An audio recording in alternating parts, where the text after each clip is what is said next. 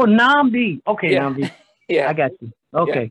Namdi. Cool, man. yeah. I mean, it's an honor to have you on on our show. We've followed your career from way back, but seeing you recently on social media and Instagram and seeing your performances has just been in a time of hardship, especially during lockdown. It's been really inspiring. Um, but unfortunately, we don't get to see you here in the UK or around Europe. So this kind of interview does help those of us who can't get to see you perform, just feel a little bit connected and stuff.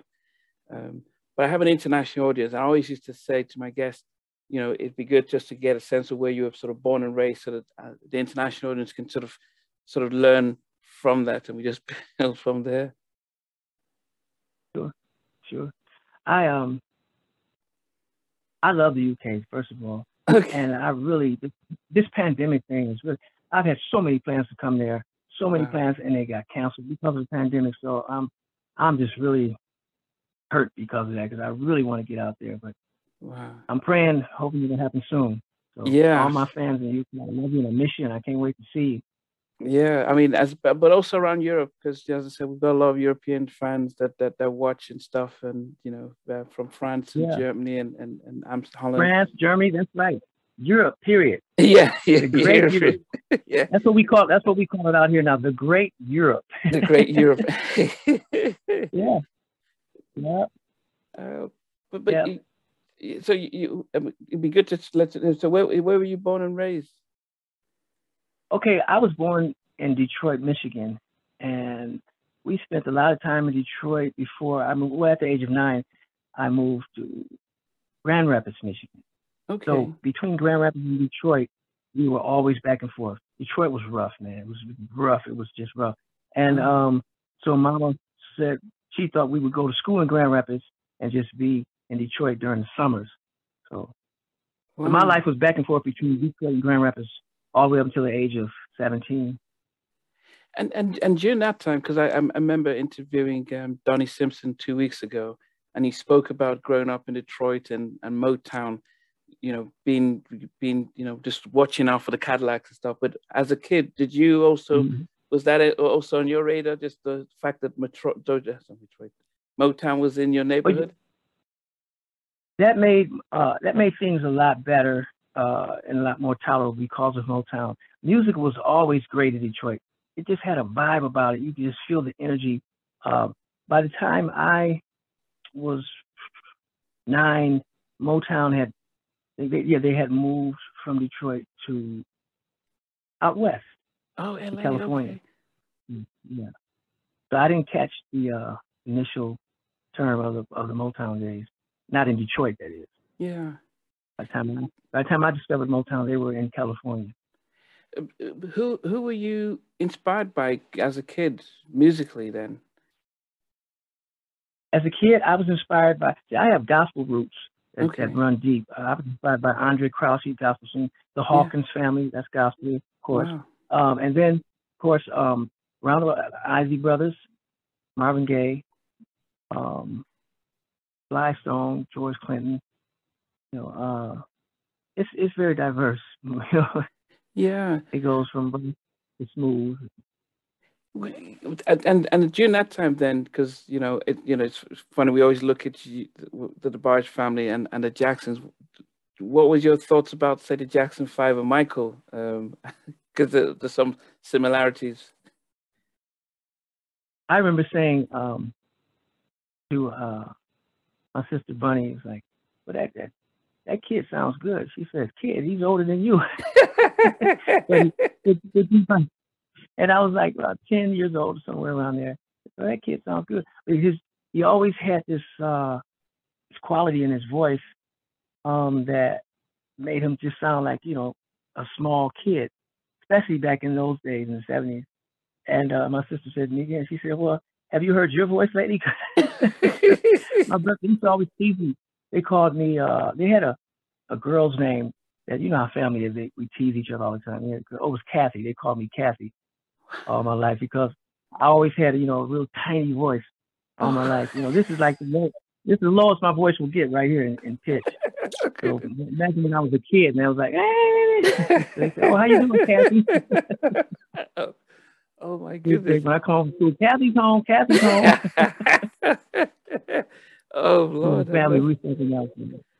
Wow. But just then, I mean, with all that, fun and stuff, did you, because you mentioned roots were in gospel, did you ever dream about actually becoming a recording artist, or was it more like, okay, maybe just playing in church and getting a 9 to 5? I didn't see a 9 to 5 in my future, but I didn't really think about it. All I thought was music, not knowing the breakdown and build up of it, how it would play out. All I did was just think about writing songs, and that's all I did. I just wrote songs and sang, wrote songs and sang. My brother Bobby, my sister Bunny, and my mother, and my Uncle James. This was my 4 musical teachers within my family. So Bobby, my sister Bunny, my mother, and her brother, my Uncle James.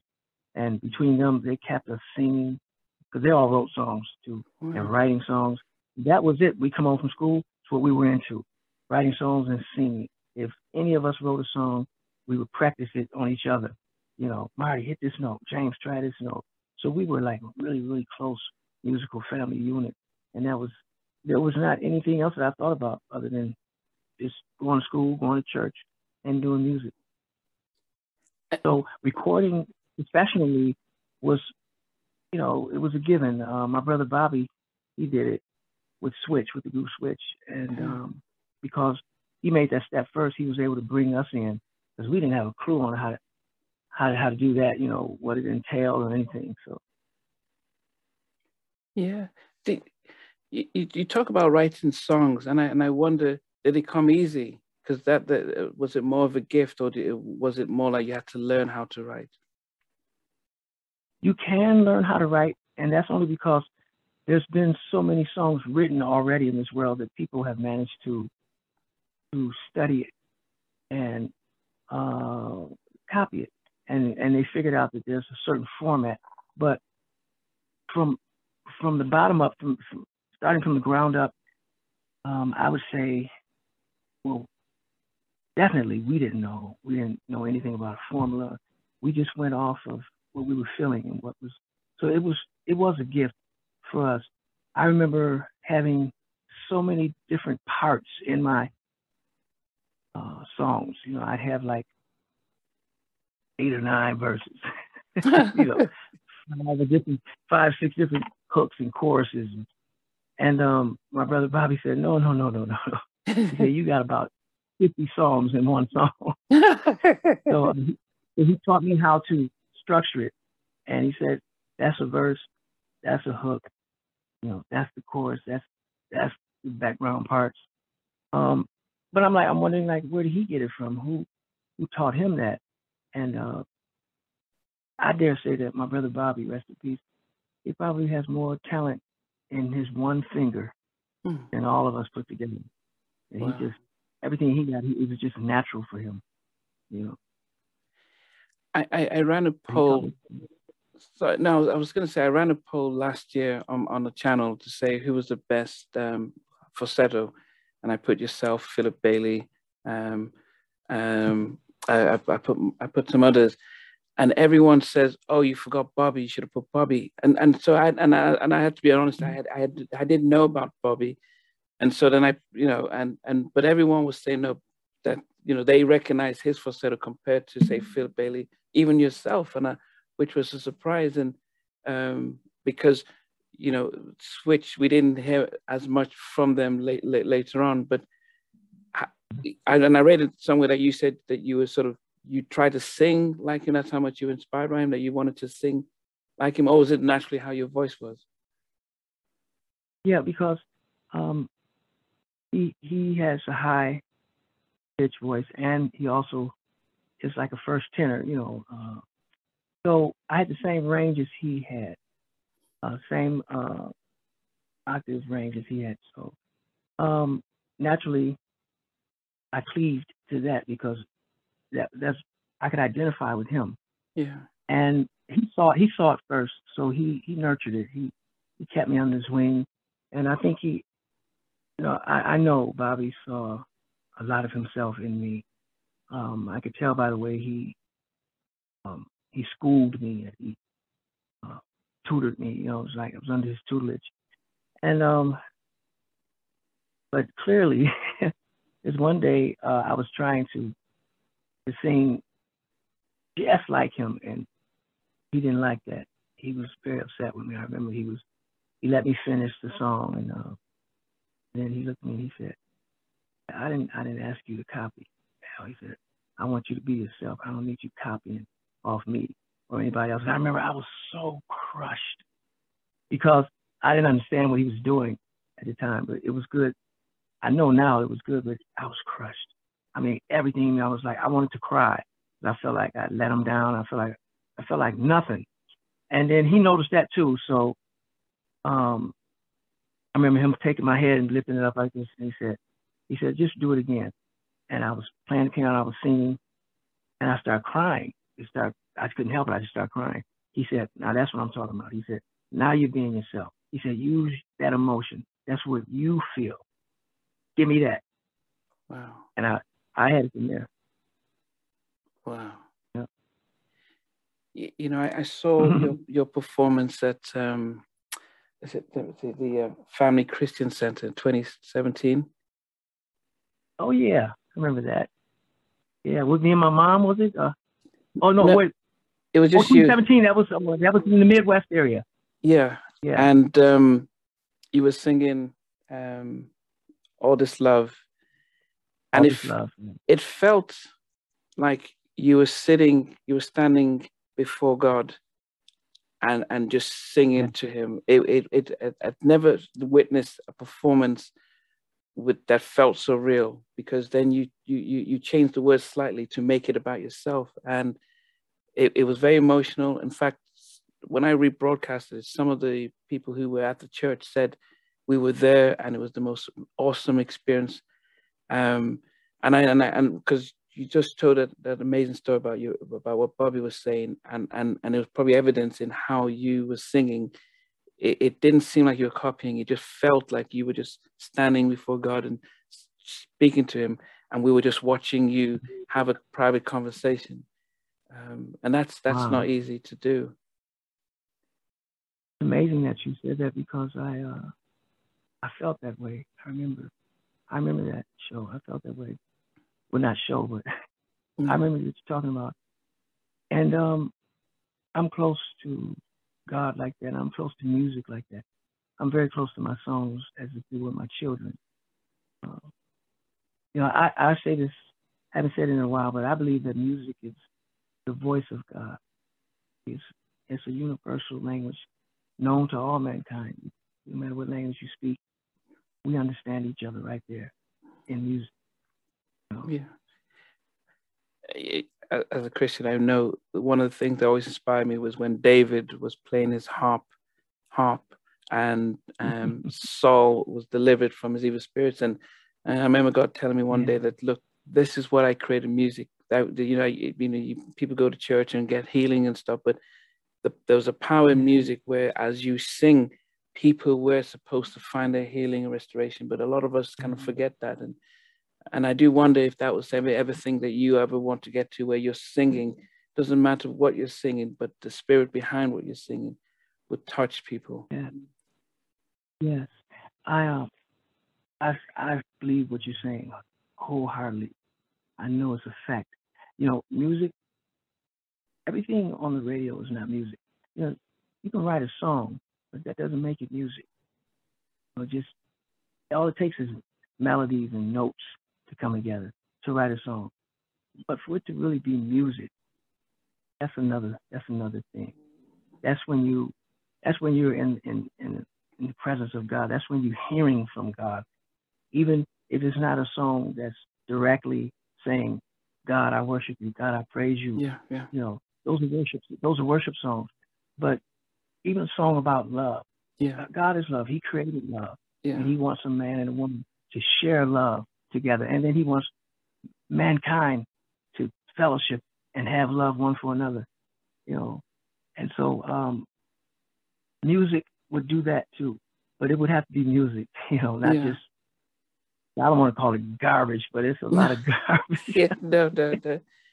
But did you learn it was early on then because of your, which you mentioned about your uncle who was a pastor, I believe, and did you Mm. and your mum, did you then learn about worship from that very end? And Yeah. and when you were writing your songs, was it sort of your own worship tribute to God? But even though it could be we could all see different meanings to it. When I wrote my songs in the beginning of my songwriting days, it was purely about God. That's my first experience writing songs to God and about God. And then when I began to write love songs, they were always on point. I noticed it was, what I mean by on point, it came from my heart, and it came from a conviction of me seeing what was going on around me. Like Time Will Reveal, I was inspired to write that. I was 15 years old Wow. when I wrote Time Will Reveal. And in fact, I just came from church, and I seen some people in the park, after the park, and I seen the people in the park, and they were it was a couple. And it's amazing that I even saw this, but it was a couple. They were talking to each other, and what was going on was he didn't believe him.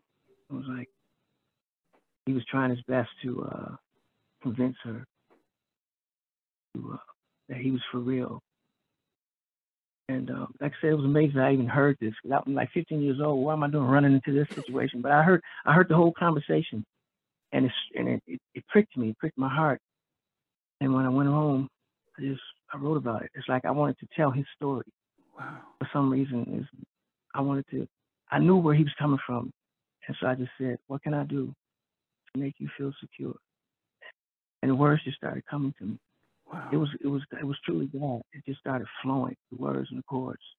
I remember crying while I was playing it, and I wasn't sad or anything, but I just couldn't help it. I was crying, and so I put the song to the side. I thought it was corny after a while. I said, well, I don't know what I wrote that for, but I got it out of my system. So I was never going to record it, never. So, but my brother Chico, he's the one that convinced me to record it. I'm glad he did. Wow. I saw the Blackstreet on the big Another Level album did a version that I Know the Lord. They call it Time Will Reveal. I Know the Lord is Real. I don't know if you heard of their version. I know the Lord is real. Yeah. I heard it. And you did a great job. Yeah, and that's when I was like, oh, they're singing the gospel song, but without realizing the origin of it. Because you know what, it stands to reason from what I just told you. I mean, look at it. Isn't that amazing? God is amazing, isn't he? Because he was the one that inspired it in the first place. God was. He inspired me to see that couple in the park, and then feel what was going on, And I've been writing songs like that really all my life, just from wanting to tell people's stories. And I've never had a Time of Reveal experience. I've never had an All This Love experience. Love Me in a Special Way, Stay With Me. So I wasn't writing it from my own experiences. I was writing it just from God just giving me these words because the world needed this type of healing. Somebody needed to hear it. Yeah. And I think a lot of times in the church world, we think that we can't get past the church to heal anything else. Yeah. We can't get past if all we talk about is God, as if nothing else is going on in this world. Yeah. As if there's nobody hurting out there, as if there's nobody that has a different issue. Yeah. And that's why we can't seem to reach who we really need to reach. Yeah. We have to learn how to branch out from that. I was never step outside of God, but branch out from that. Yeah. From that being your foundation. Yeah. God is my foundation. Still to this day, God is my foundation. And I branch out from that love, wanting to heal people, wanting to help people. And it helps to heal me. But that's David. You know, David was, if he thought, if he was in this generation, we would have thought he was radical. You know, why are you singing to those people? But that's who he always, I mean, he wrote those Psalms. You know, he was laying down watching sheep and thinking, oh, that's the Lord is my shepherd, just like I am to them. And he, you know, but that's not how they were worshiping back then. He was just being real, That's talking right. about day-to-day stuff. And I think and I see you as that type of a songwriter, psalmist, as we would call it. Um, but Wow. and I guess sometimes the church would say, well, now, you know, he's singing to the world, but that's the world that we're supposed to reach. Mhm. But God wants to save the world. That's why He sent His only begotten Son to save the world, not to save the righteous.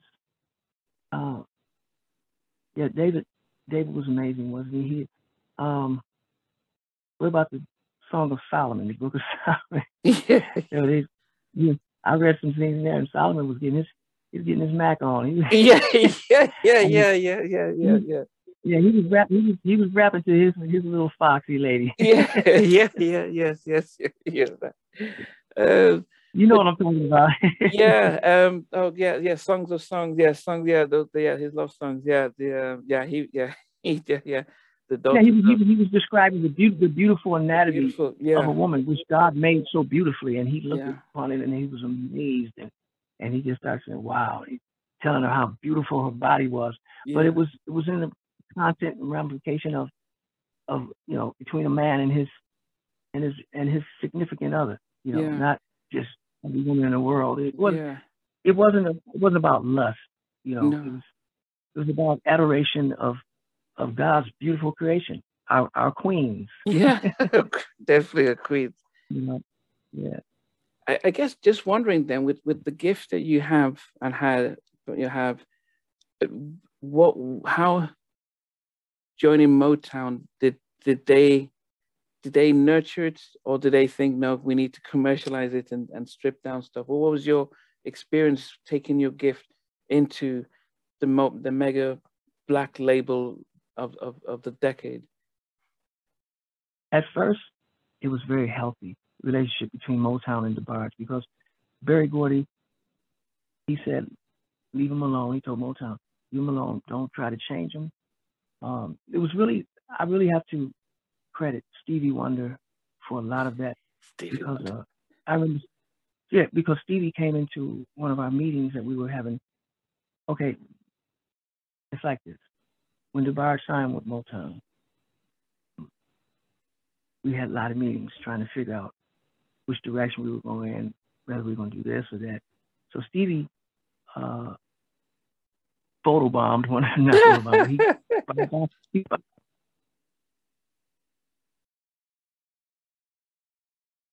Oh, sorry. Oh, I think the sound just went off.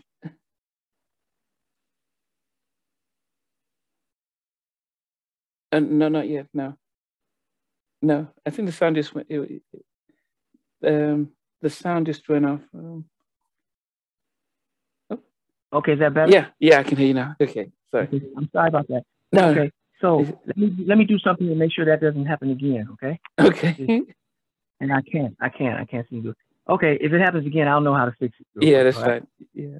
So okay, so I was saying, so we were at Motown in a meeting, and Stevie Wonder just came in the meeting out of nowhere, and he told Mr. Gordy, he said, I just want to tell you, I heard some of their demo because we were just signed with them, and everybody in Motown was like, "Did you hear about these new kids, these new family groups that Berry Gordy Simone?" So Stevie had heard our demo, and he said, "I'm telling you right now," he said, "leave them alone, let them do what they want to do." He said, "This is a very unique family." He said, "And if you try to change them," he said, "you're gonna stifle them."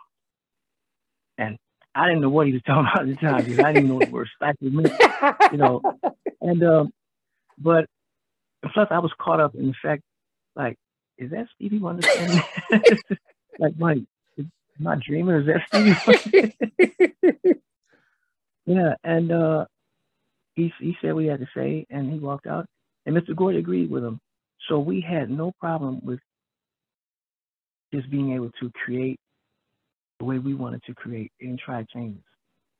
Then my first solo album, You notice I didn't write not one song on Wow. my first solo album, not one. And that was not my idea. Things started changing at Motown. I don't know what happened, and they just wouldn't let me write. And I had hits under my belt. I mean, we was coming off All This Love being the number one, Time of Reveal being the number one, Love and Special Way. We were booming, but they just didn't want me to write for my first solo album, so they had somebody else write for it. Did nothing. It went, but and it sort of closed me up because it hurt me. You know, it felt like I felt like they didn't believe in me anymore or something. That's what it did to me, and so I started losing my confidence, and uh, I started losing my confidence because I realized that Motown had become my they said my they had become the measuring stick that constituted my self worth. Mm. So if they didn't want me to write, I felt like I must not be nothing. Mm. So I had to change that. That's when God showed me. He said, I don't want you looking at man anyway. Look to me. I'm your source. And the reason why you took such a heavy blow because of that, because your eyes were not on me anymore. So I say for that much out of it, I mean, that I got that out of it, that was good. But I still don't understand to this day why they didn't want me to write. Yeah, but it's yeah. I mean, and during those days, I can't imagine what it's like when you have the gift, you know, that gift just to be able to, and especially when you look back at what Bobby told you, like, don't be like me, be yourself. And so naturally, you expect your own words to come out of your mouth, and the believability that we as audience and fans would be able to see. There seems to be a difference when somebody else is writing for you, and at that time you're not able to question. I don't know how the music labels work, but you can't say no. Here's my 8 songs and have a put up a fight. It's just take it or leave it. Was that how it? Everything is structured in the contract. Wow. And our contract was structured as so that Motown really owned us collectively and individually. So wow. if they wanted me to be solo, there was nothing I could do about it. They just, you know, if I fought against it, it was a breach of contract, and I could get sued. And, wow. Because they owned us, and we were so green and naive, we didn't really understand what we were signing. You know, it just is what it is. They were able to tell me and dictate for me what I was going to write and what I wasn't going to write. We hear this so much with all the artists I've interviewed from the 90s. It was happening a lot then, not realizing that it started even way before that. How did you then did you get an opportunity to write, but then have somebody else sing your words in the midst of this, or did you just stop writing? You mean when that happened? Yeah, when that was going on, were you able to? Yeah, were you able to then say, okay, let me give other people my songs, and let me, or did you? No, like I said, Motown had full control. My songs, they had authority over it. My songs weren't going outside of the Motown building unless they wanted them to. Wow. I know that, I mean, I guess during those times, I mean, as I said, lots of people had to learn a lot. I do remember then when you came out with Heart and Soul, and I remember I was so excited about the album because you had Babyface, who was on there. But then, did you think the industry, what had changed when Heart and Soul came out, when you were trying to deliver the songs? What did you think about how the album and its reception? Well, the album and its reception, it wasn't. We made a mistake clearly. Motown, I mean, Reprise? Warner Brothers, Warner Brothers, yeah, Reprise. yeah. We made an error with the marketing scheme and when we targeted our promotion at. And by the time we figured it out, the album had lost momentum. That our timing was off. And so, you know how companies think productivity and, it was just margin. And so it was just time. The only thing they could think was, all right, give us the next album. They said, well, what about this one? This, whatever, give us the next one. But now, the fans, thank God for the fans. Because when people love something, the fans, they're not signed to any record company. They're free. Yeah. You're not going to change. You're not going to box them into anything because they are the ones. And fans, I love you, by the way. And God, because the fans have really kept my spirit alive, kept me encouraged.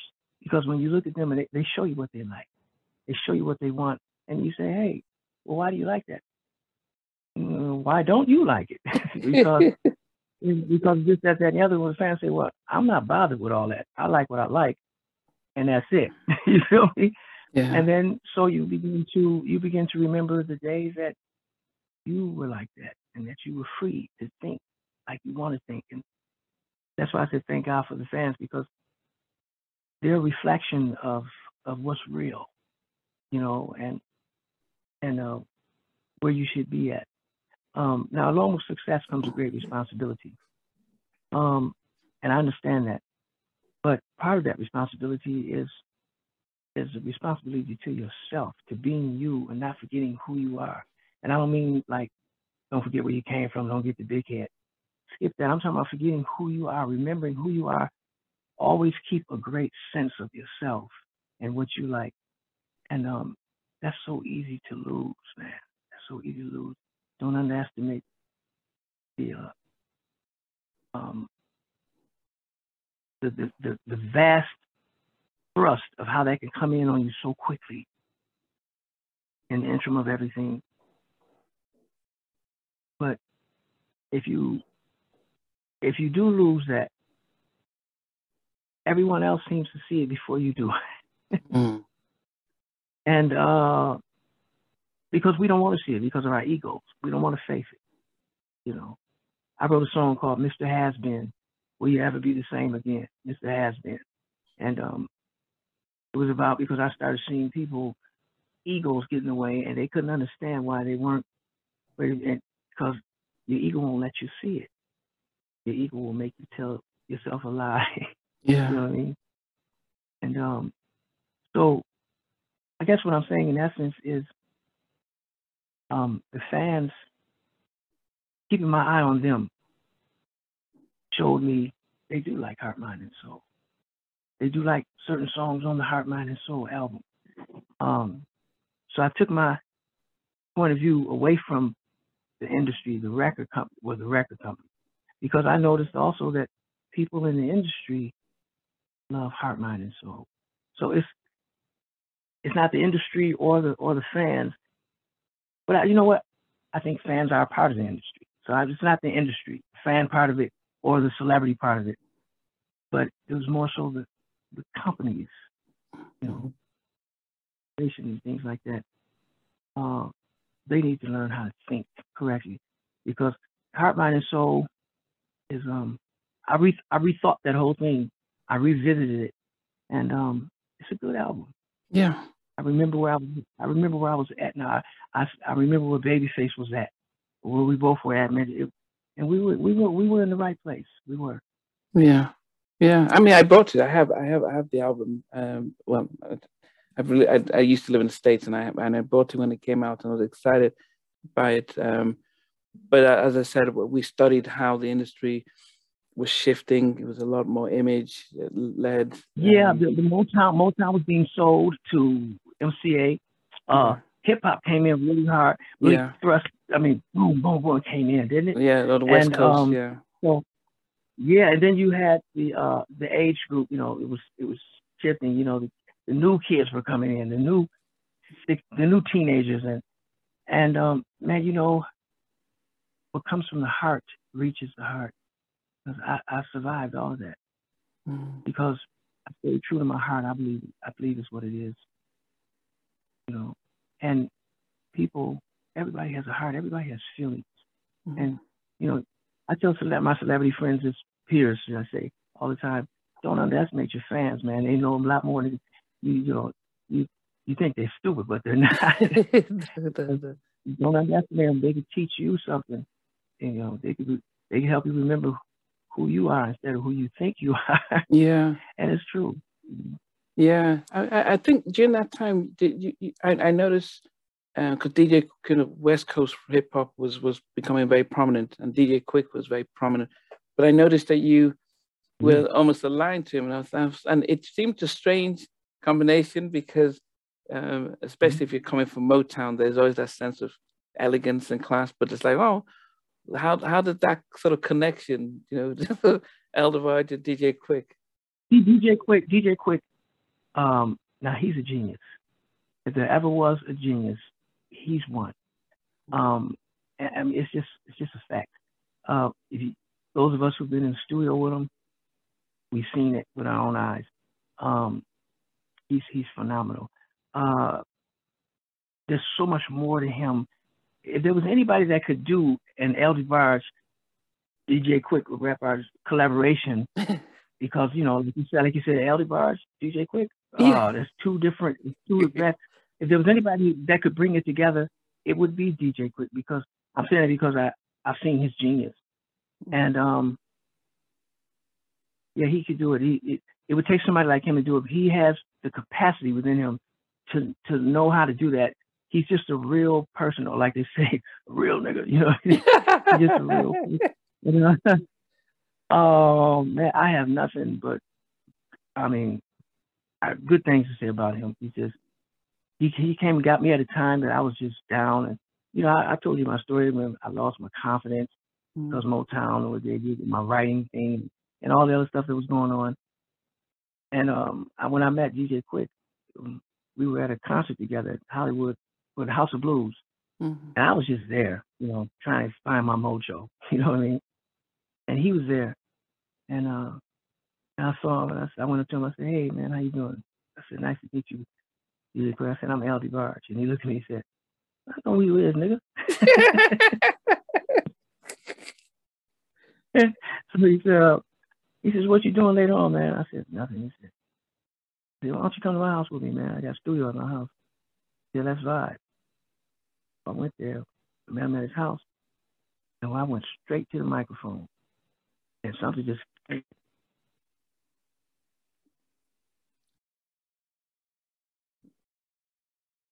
Okay, you back? You there? Yeah, I can. Yeah. Something just came over us, DJ Quick and I, and it just, you know, the vibe came in the room, and we just started writing and singing. We didn't stop, man, until the sun came up. Wow. And we're still going. And we've got songs that we haven't even released just from that night. Wow. Alone, just from that night alone. And he helped me out up here and in here, and he nurtured my spirit, man. Wow. Reminded me who I was, you know, and I owe a lot of homage to him for that, man. Because he believed in me, and he helped me believe in myself again, and then gave me a hit record. You know what I mean? Because he put me out there, and I was back on again. Yeah. Players get their paper when the game is back. You know what I mean? Just a great guy and a great producer, and a great musician, and a great. Yeah, and you know, and that's you know, the powerful thing you've been saying so much, especially when we go back to your roots and your relationship with God, and how easy it is to judge your success with how the world or industry and everyone else has seen it, and not how God has seen you, and realizing that when you're ready, bringing people in to remind you of who you are and stuff, and that yeah. it, because Yeah, thank you, God, because you did it. You did it. He knows the right people to place in your path. He does that. He specializes in things that seem impossible. God does. Because we mentioned it doesn't seem like a fit, DJ Quick and Elder Barge, but then but then it's not always who we expect. You would assume Stevie Wonder calls you up and says, "Come on, let's write a song." Or people of that, but he brings somebody and says, "How are you going to respond when they do come around and stuff?" Yeah. Yeah. For the longest time, I actually thought that that you were Latino because your name was L. And then I was a big Chico fan. I bought his albums. I was a massive fan. But Chico the Barge, he looked Latino. Right, Chico. Puerto Rican. We get Puerto Rican a lot. You of course you've been in New York, of course, right? Now, you have been in New York, right? Yeah, but I've been to but I lived in LA, Redondo Beach, and I lived in the Midwest. But I was going to say you haven't been in New York. I was going to say. Yeah, no, I've been. So anyway, I tell people this all the time. New York, LA first, then New York second. I love LA, but New York is my next joint. That's my next joint, New York. So anyway, they have New Yorkers in New York. They're not Puerto Ricans. They're New Yorkers. New Yorkers. Yeah, and they're serious about that. I'm New Yorican. Okay, I'm sorry. But they're very different. It's a different breed of Puerto Ricans in New York. I love them. But did a lot of people for a long time think you were a Puerto Rican, Latino? Yeah, they did. They thought I was Latino, Puerto Rican, which was cool because when we were younger, it was just half breed.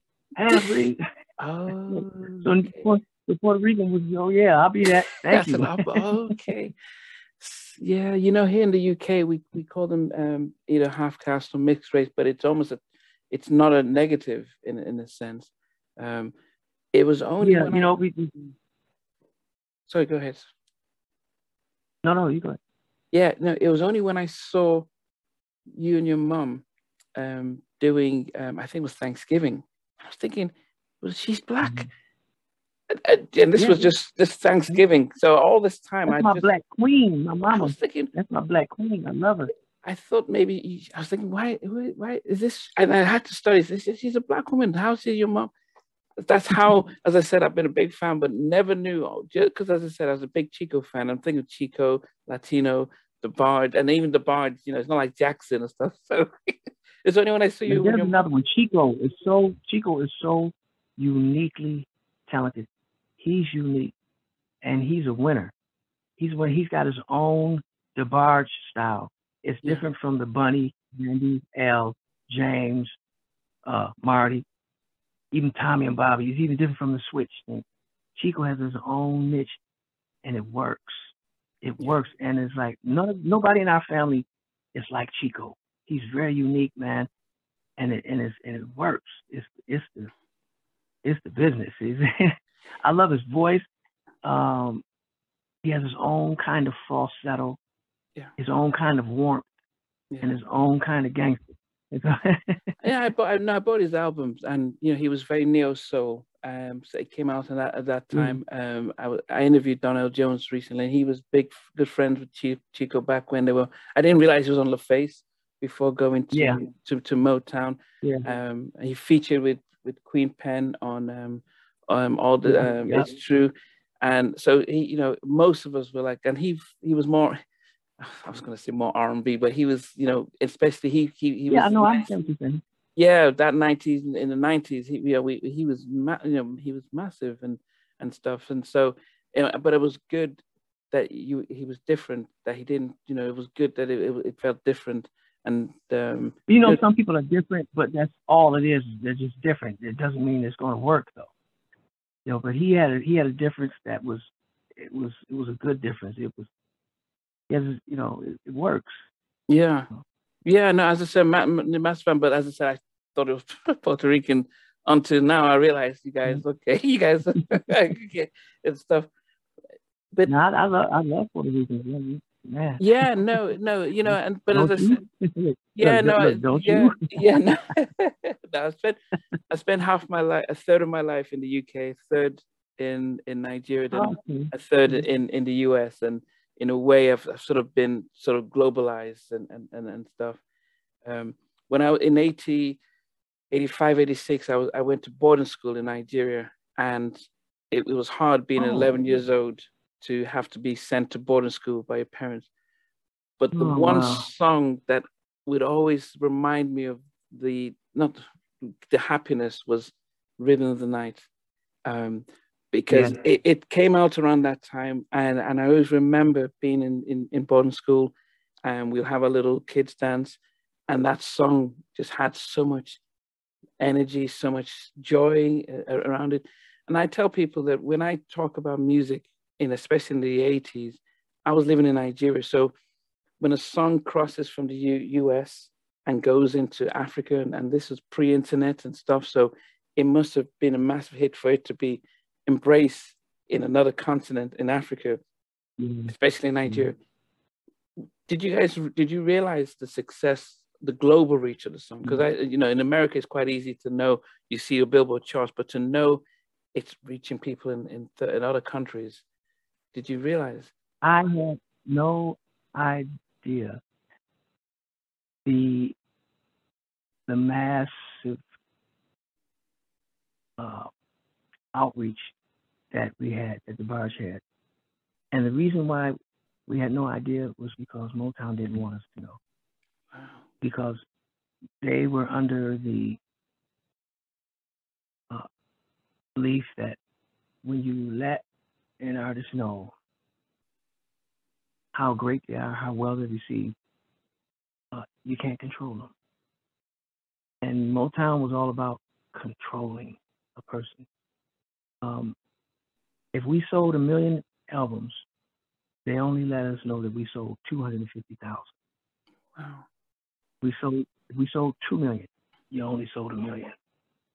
If we could fill up a stadium, you can only fill up an arena. That's how they work. So we didn't know. We didn't know how big we were in the UK. We didn't know how big we were in Nigeria. Globally, we didn't know. And we didn't have the knowledge. See, we didn't have internet. Yeah. So, I mean, who's going to break their neck and try to find and search that? I mean, it was the Gavin report and different things that you could, but we were barely learning about that. So they were able to pull that off.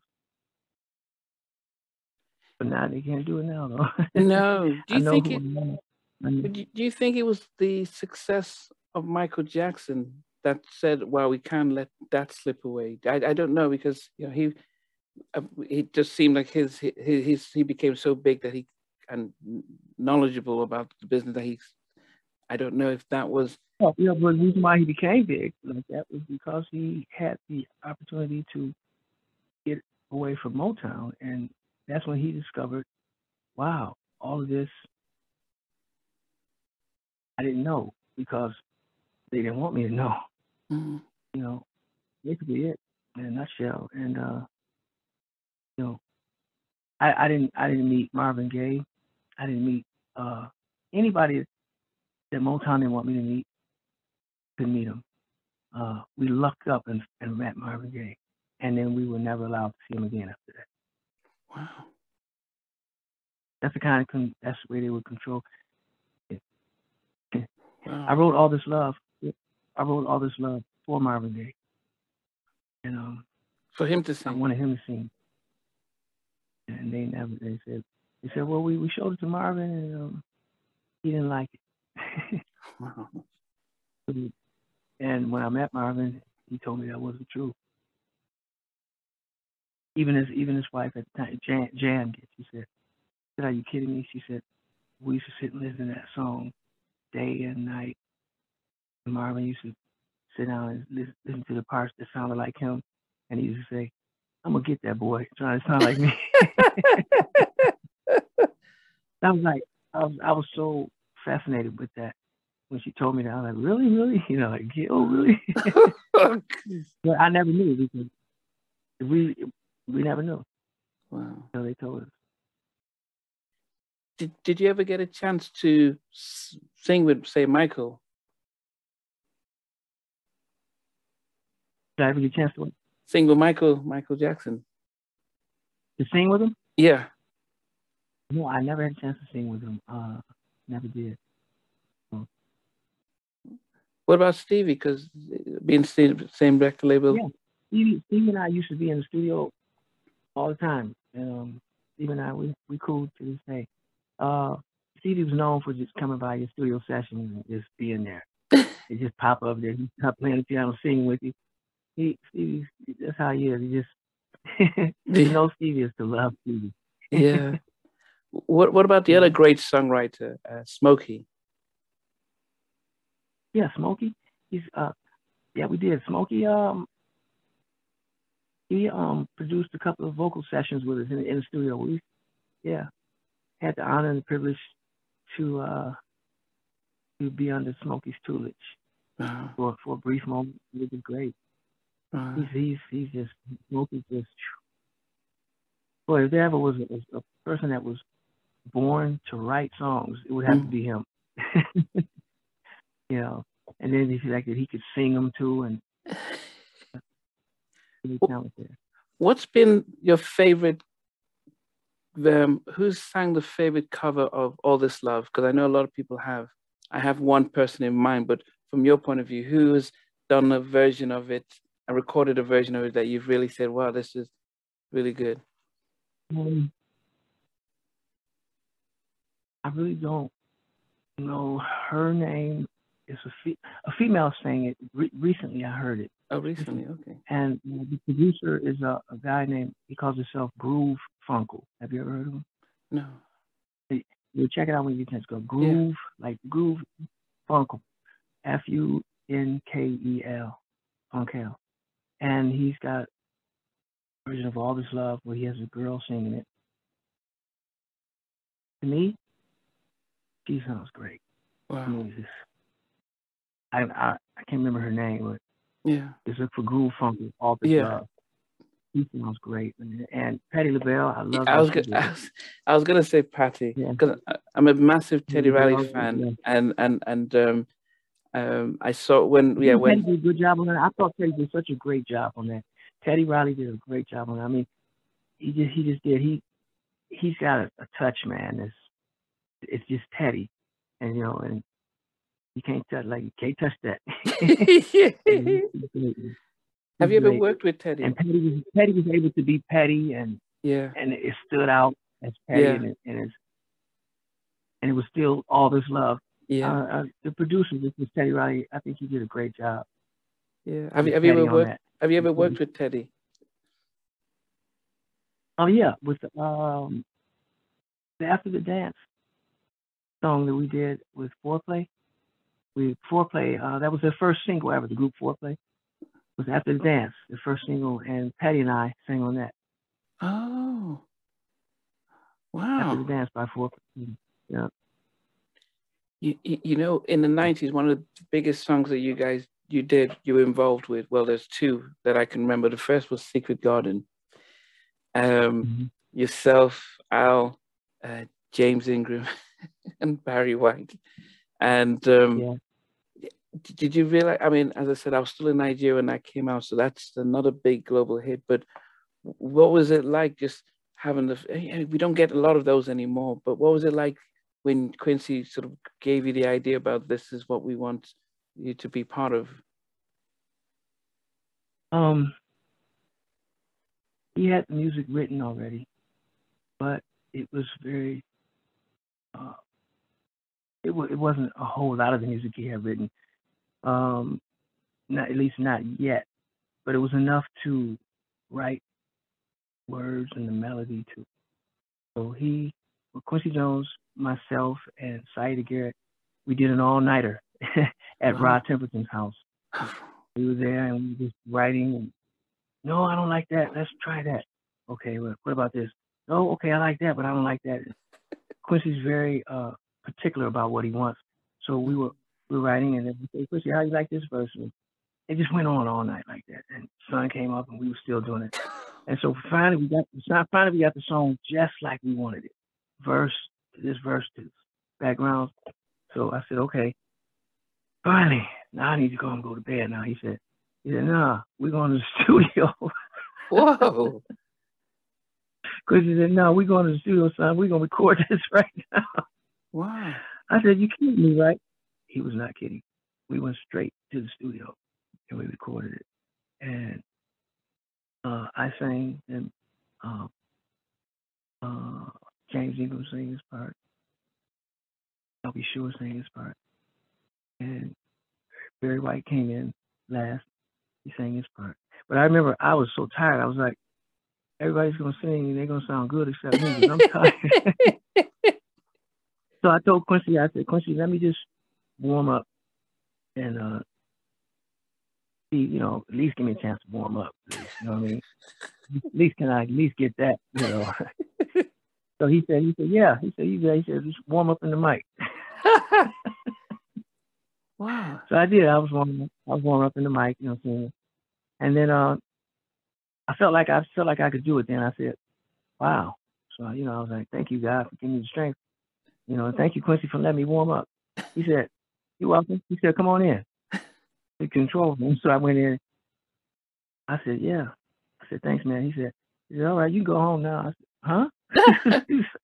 He said, you finished. I said, I just warmed up. He said, no, that's great, baby. Go home. Whoa. I was so scared for months. I was like, that's going to sound terrible. That was just my warm-up. I've always been so critical like that. Okay. But, I mean, I should have known if Quincy said it was good, then it was good. Yeah. You know, he's not, I mean, this is Quincy Jones. He knows what he's talking about. Yeah. Duh. But, you know, that's just me being a perfectionist. Yeah. But yeah, so that was my warm. That's my warm up. What you guys hear? And I was scared because I was the only one that didn't like it. But then afterwards, the success and then your performance on Soul Train, did you? Yeah, that was live. That was live. It was, we were. I was in white, right? I think were we all in white or? No, all in white? No, black. I think it was black. I had on white, didn't I? No, was it black? Yeah. Barry White. Yeah, we all went. Oh yes, James. Yeah. Oh, black, white, like that. Yeah. No, where you wore white was Arsenio's show. I remember you did white. White. When Arsenio's stuff. But yeah. I guess I'm allowed to get mixed up every now and then. Yeah, right? no, it's a lot. I mean, as a fan, we watch it and then read stuff. Then the other thing you did, Jason's lyric. I'm sorry. What? Yeah, I was just asking about Black Men United. You would know. Oh yeah. Kevin Campbell starts out, I was a young boy. I remember Kevin. He was standing next to me, right? And his voice is so powerful. A lot of people don't know Kevin has a very powerful voice, and he yelled out something while he was singing. Yeah. And I was like, oh. Yeah, we all look at you, looking at him like. Oh, you can see, you noticed that? Yeah, yeah. We all like, look at Elvis staring at. Okay. It's because it was real loud. I was like, whoa. But did you realize? I love Kevin, man. He's so talented. Yeah. Did you realize though the song, how the impact it did have when you got invited to take part in that ensemble? Because we've not had anything since that it has come close. Yeah, and to this day, people really like that. That was a great idea from Brian McKnight and D'Angelo. Had written that song and brought it together, and I think it was a great idea. We need to do something like that again. You know, the more we can unite, as many times as we can get together and unite, it just helps. It just helps in so many ways. Yeah. You know? Yeah. Recently, we saw you on DJ Cassidy's Pastor Mike, It was, before it was such a phenomenon and stuff, but we saw you take part in that. And did you realize the impact what Cassidy had kind of created, and the global reach it had when you joined? I didn't realize to the degree that I know now. The world is hungry for passion, to be able to express the passion and receive the passion. People want to love and be loved, and music brings so many of us together. That's what DJ Cassidy, that's what he had in mind when he created Pass the Mic, the whole concept, the whole idea. And he loves it. I mean, if you notice, he's just so excited about it when he does it. So you can tell it's really coming from his heart. It's not just an idea to him, but he feels it, he lives it. And he gets so excited when he sees that people are being fed by it. I mean, he really loves it. It's genuine. Yeah. You were recently with him, Pegasus World Cup. Pegasus, yes. Yes, I enjoyed that so much. That was great, man. To be on stage with Ja Rule, Little Kim, I call him King Ja Rule. Little Kim, the Queen Bee. Yeah. And Mace. Yeah. And Little Caesar. Oh man, it was great. It was great. And then because we had never been on stage together before, all of us together. That was our first time. Yeah, it was great. I'll never forget it. But then just recently, just 2 days ago, you did your Tiny Desk performance. Another real, and because you've almost gone, not almost gone back, but you tend to continue to sing almost as if there's no one around, and it's just yourself, your keyboard, and your God. What was that experience like in that sort of, it just felt like a small cupboard, and you just said, forget everything around me, I'm just gonna just sing. Yeah, you said that's it. Just forget everything around me, just sing. Sing to the maker of man and the creator of music. Sing to him the music that you love, music that you all love. You can hear it and feel it and experience it because of the creator of music. And to be able to sit at the piano and just sing and play and be in his presence, it's just, I'm almost there now. Let me stop it. It's great, man. It's great because there's healing in that moment for me. And I believe that people can see that sometimes when I'm singing. And I want you to know what it is that you're seeing. You're seeing moments with God, with me and God. You're seeing a man who is grateful in, of, and from his heart, and who's expressing his love not only to God, but to you, for you, for everybody out there. So being a man of God and a vessel of love, that's what I'm here for. And it's always going to happen. I'm always going to be a vessel through which God's love can flow, because that's why he created me. So with that, what can we expect to see from El DeBarge 2022? Well, 2022, I will be releasing songs in the month of April. Wow. Will be the start of the release. And I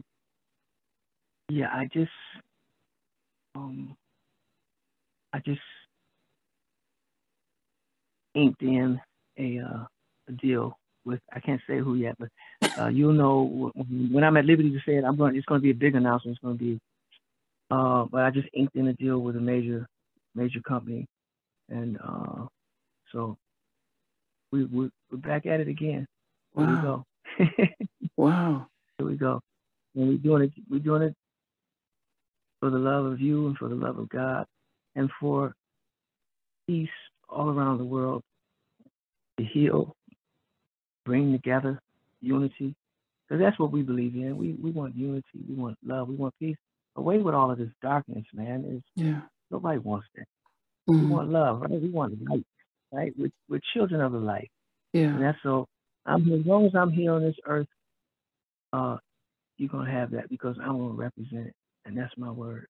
Oh, that's good. So we should expect it around April. Yeah. And then so from there it's like a rocket. We out there then we gone. Oh, you're gonna be doing lots of tours and oh yeah, we're gonna be doing tours, appearances.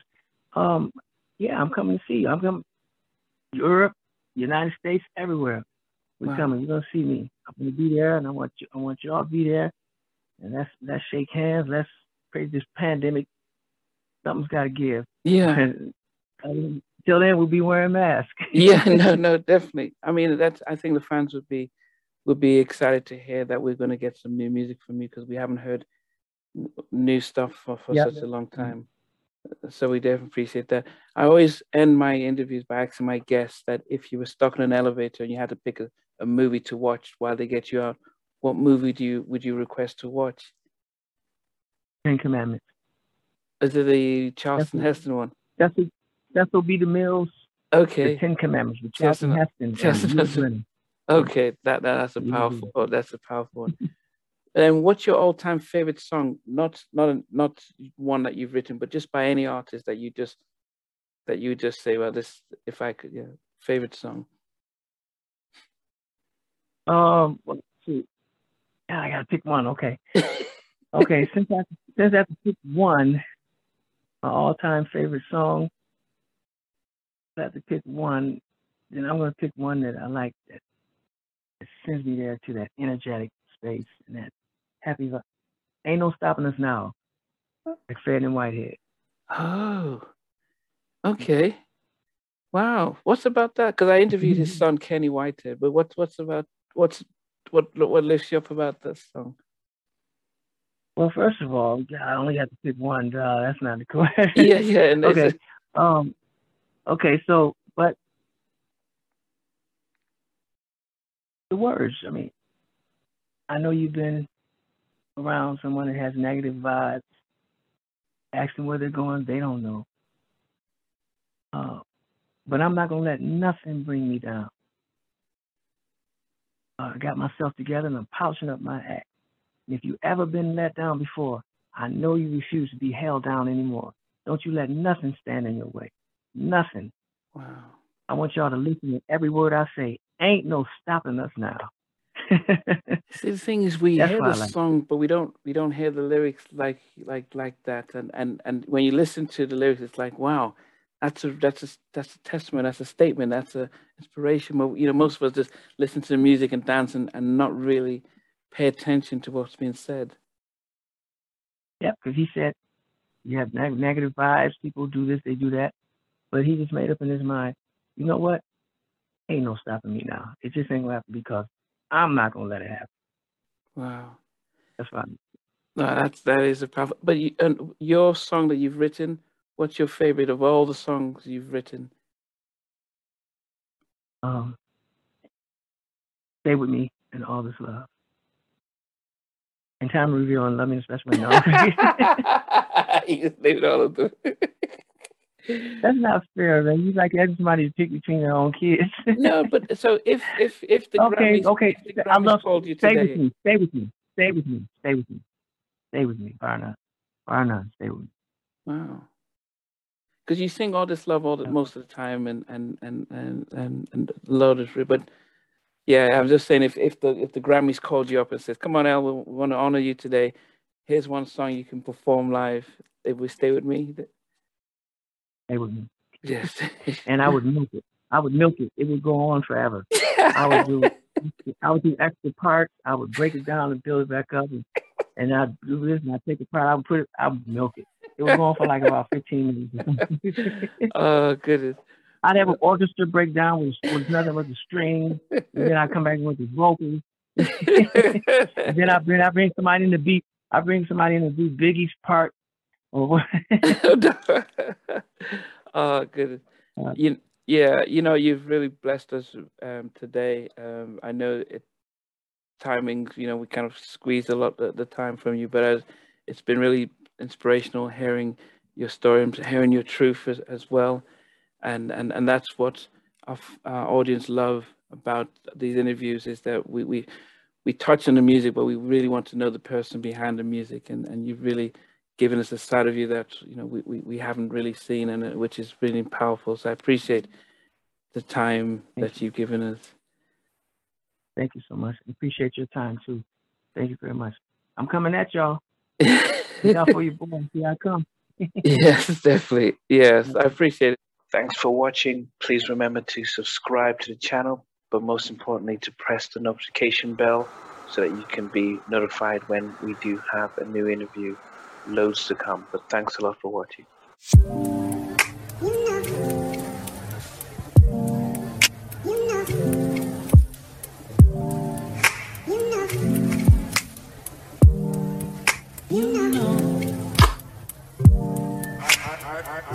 I begin to